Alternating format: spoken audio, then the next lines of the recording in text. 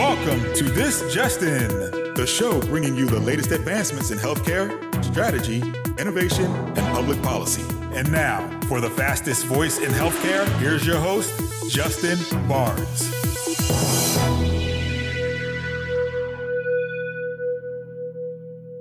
Thank you for tuning in. Welcome to This Just In. I'm your host, Justin Barnes. In these segments, I'll bring the latest advancements in healthcare, strategy, innovation, and public policy.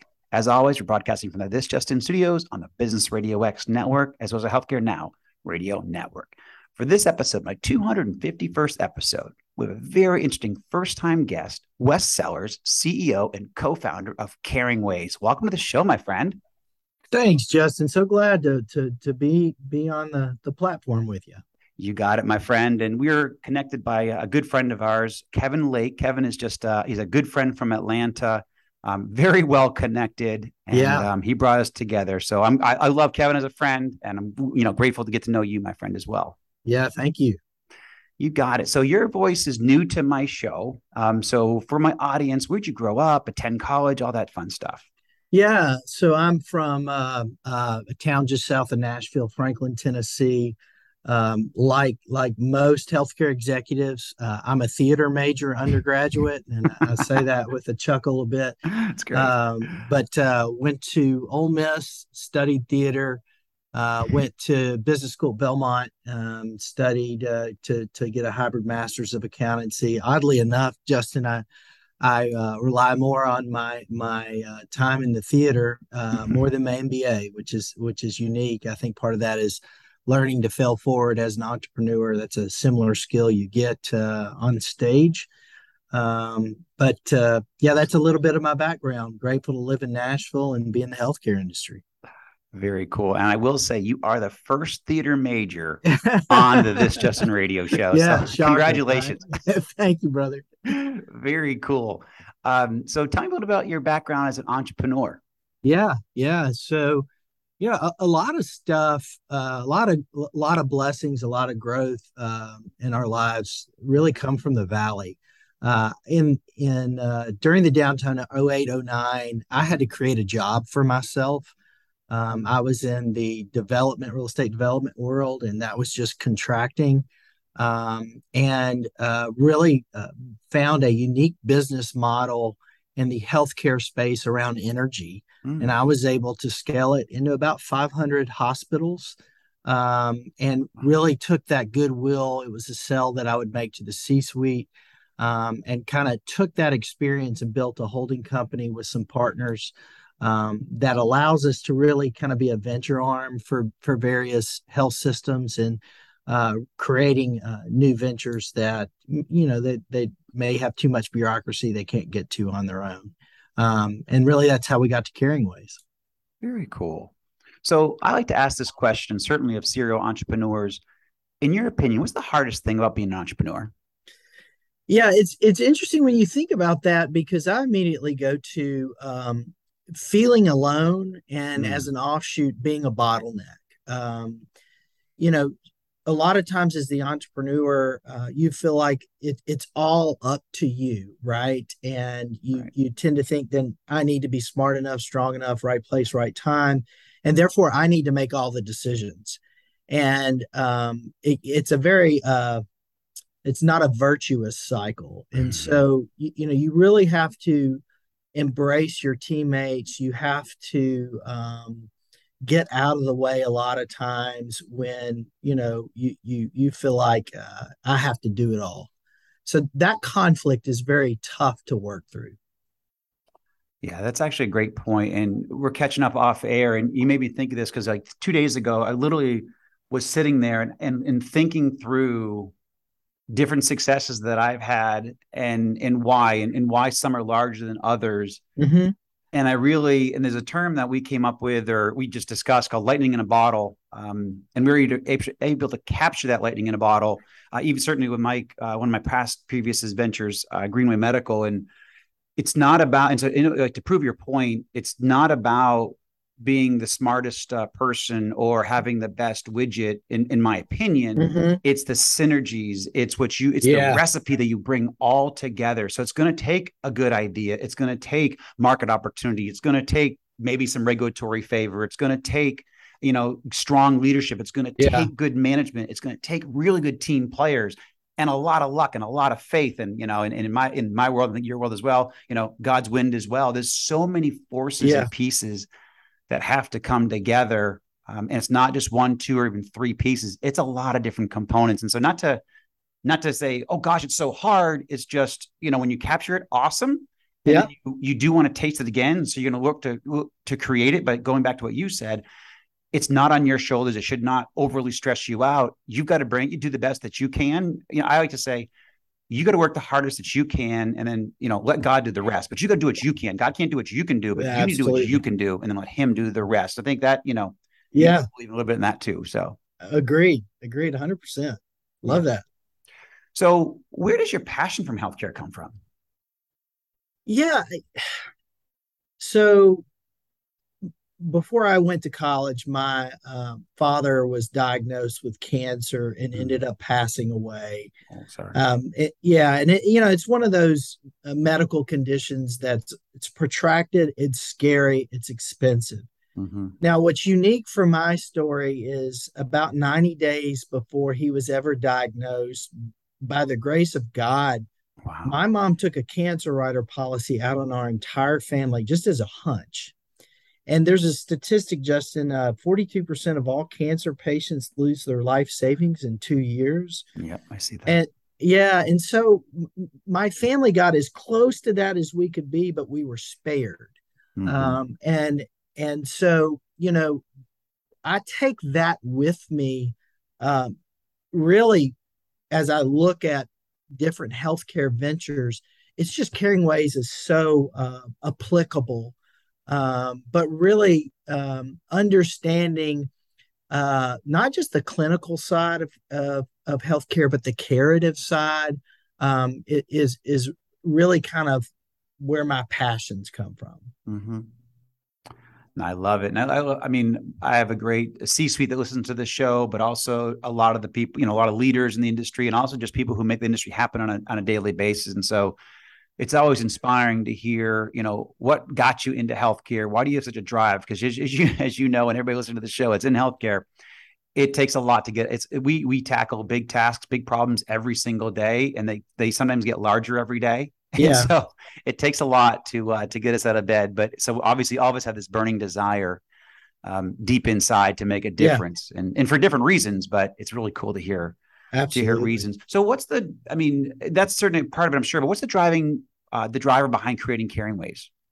Yeah, so I referenced that personal experience, and we were having a really interesting conversation a while ago with a head of strategy for a large health system. And they just said, hey, we write off a bunch of bills we don't collect as an industry. At the time, it's like 40 billion.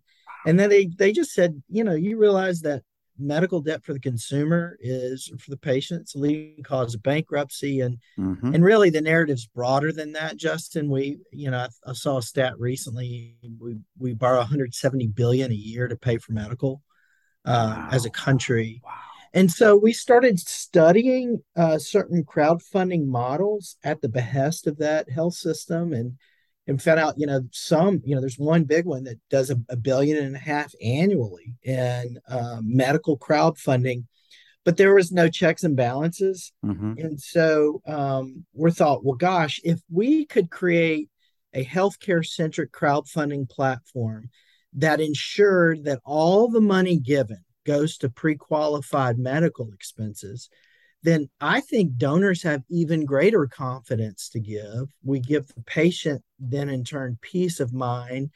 And the real winner is the provider, because we unlock other sources of payment other than the household's ability to pay that bill. So, it's an alternative payment platform for a broad array of medical expenses. Wow. So what type of care? I know we're catching up a little bit offline. What are some of the type of care settings that could be treatments or I know you talk about cancer, and there's been mental health, and what are some of the areas there? So, when we started this, Justin, we thought in terms of like cancer and cardiac, Hmm. major surgeries, orthopedic, because when we provide crowdfunding, provide funding not just for the bill where the narrative might be about affordability, but the friends and family can crowdfund those things like ride share, grocery delivery, food delivery, someone to clean your house so that when you're trying to navigate the journey, we can make life easier and relieve that financial pressure. So we're doing a lot around health equity and social determinants of health. But I've got to tell you, the one space that we were blind on was behavioral health, mental health. Hmm. Uh, you know, but when we thought about it, it's like, oh my goodness, you cannot use typical crowdfunding for someone that's struggling with addiction because you're giving them liquidity at a time where they have a lot of temptations, right? And so giving them cash could cause them to do harm to themselves. And Right. so, in the mental health space, Justin, we've created a relationship through a third party entity that we have direct access to 400 providers. And as we raise funds for a patient, we send the money directly to treatment facilities for addiction and depression. And the cool thing is, we're allowing the loved ones to invest in someone's recovery that is fully trusted because we send the money directly to the provider in that space, and it's just really cool to see how we can play a small part in someone's road to recovery. Absolutely. Very, very cool. So my show focuses a lot on best practices, industry strategies, and so forth. And you covered a little bit, but I mean, Yeah, what issues specifically in the healthcare industries are you trying to solve, or my audience can say, hey, that could be a interesting best practice, or I could institutionalize this somewhere in my care setting, or yeah, bring it to my family or friends. What are some yeah. thoughts there? Thank you for asking. So to kind of give you some context, we do a lot of work with providers, of course, but we also have some really dynamic conversations in the payer space, in the large employer space. I had a fascinating conversation yesterday with the chief legal counsel for a large self-insured Mm-hmm. employer, and they're trying to create more of a benevolent culture, and they're doing their best, but at their best they offer high deductible health plans. Right. um, I would say best practices as it relates to us: one, we're not for everybody. Mm-hmm. um, there are some conversations we've had where people don't even want to acknowledge that healthcare is expensive. Like they don't want to talk about that. They just want Mm-hmm. to talk about the clinical aspect. We're not a fit for folks like that. But if you are interested in giving someone who's a patient who's navigating a medical journey, and you want to give them a tool that can provide ancillary support, and you want to embrace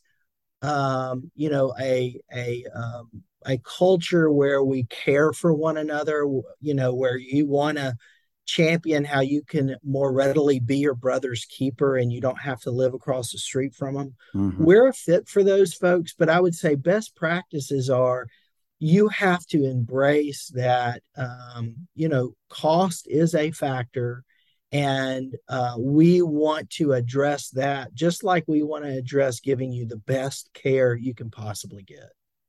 Wow, that's very cool. And you touched on this initially, but I do want to take a moment and think a lot of people in healthcare know this, but as consumerism really begins to take hold, and I hope I can touch on that topic here Yeah. in a little bit if we have time. But I think the number one cause of personal debt and personal bankruptcy are healthcare expenses. And you did mention that at a quick pace, but Yeah. I just want to make sure people understand that. That's why there's so many strategies for patients to be treated as consumers, and patients to see them as consumers, because you've got to get your hands around this. And it's only getting worse. Healthcare expenses saw this morning up 18% over the last year.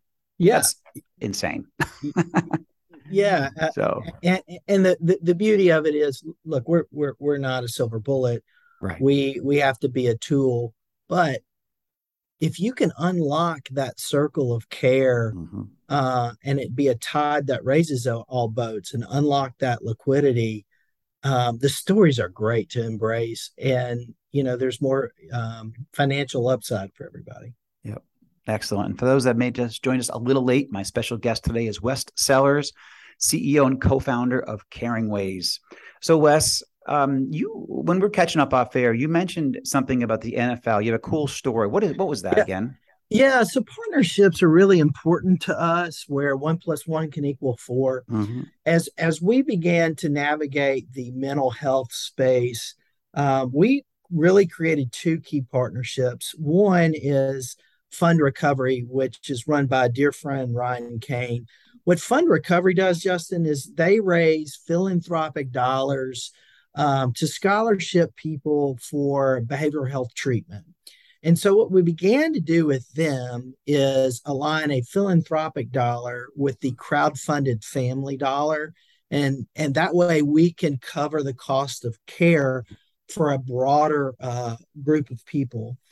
Also, through Fund Recovery, we created a partnership indirectly with Hall of Fame Health. That's an entity that is in part affiliated with the Pro Football Hall of Fame. And the beauty of what Hall of Fame Health and the Pro Football Hall of Fame do is they really address stigma. That's really the biggest driver, killer, fill in the blank in the mental health and the behavioral health space, is that people don't realize it's okay to not be okay. Right. So if I've got Charles Haley, 5-time Super Bowl champion, saying, hey, I'm bipolar, right? And once I got that addressed, my life got better and yours can get better too.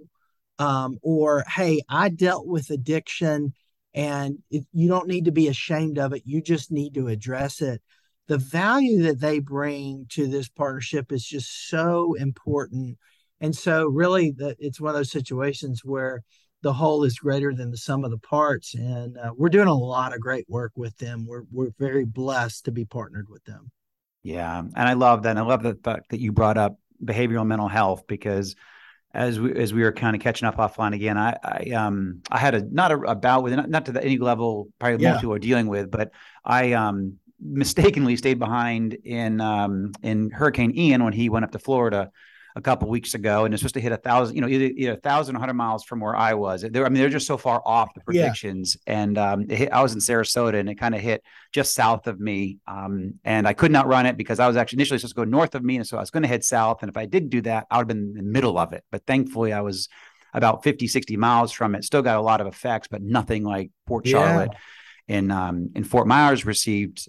So I'm very grateful and thankful. But I remember the next day, standing in my living room, because I live on the water, and I had certainly form of PTSD, and I've served in the military 8 years and in the infantry, but I never had anything like I had dealt with. The next day after a hurricane coming through, I was certainly jolted. I certainly had a minor form of PTSD, and it was just something it took me many days to get through. And I still think back on it, and it's very traumatic. So, it is okay to not be okay. It's okay to say that you're not okay.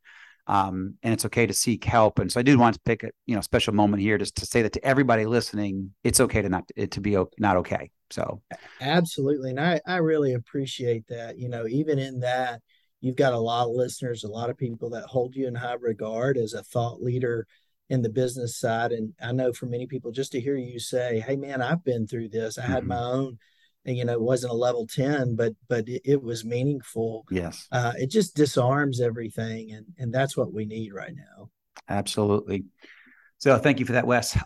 So I like to focus my show also, not just best practices and best strategies, but also cool innovations and features and functions that might be coming out over the next 6 months to a year, or even 2 years from a company, and certainly here at Caring Ways. So what's on the horizon for you guys in that regard? Yeah, thank you so much for asking that. We're really excited about this. When we started our crowdfunding platform that's, baked in trust, it was focused on the individual.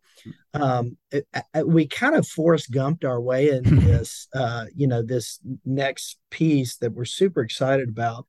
But our ability to do the same thing, not just for the individual, but for a community, almost like from a pop health perspective.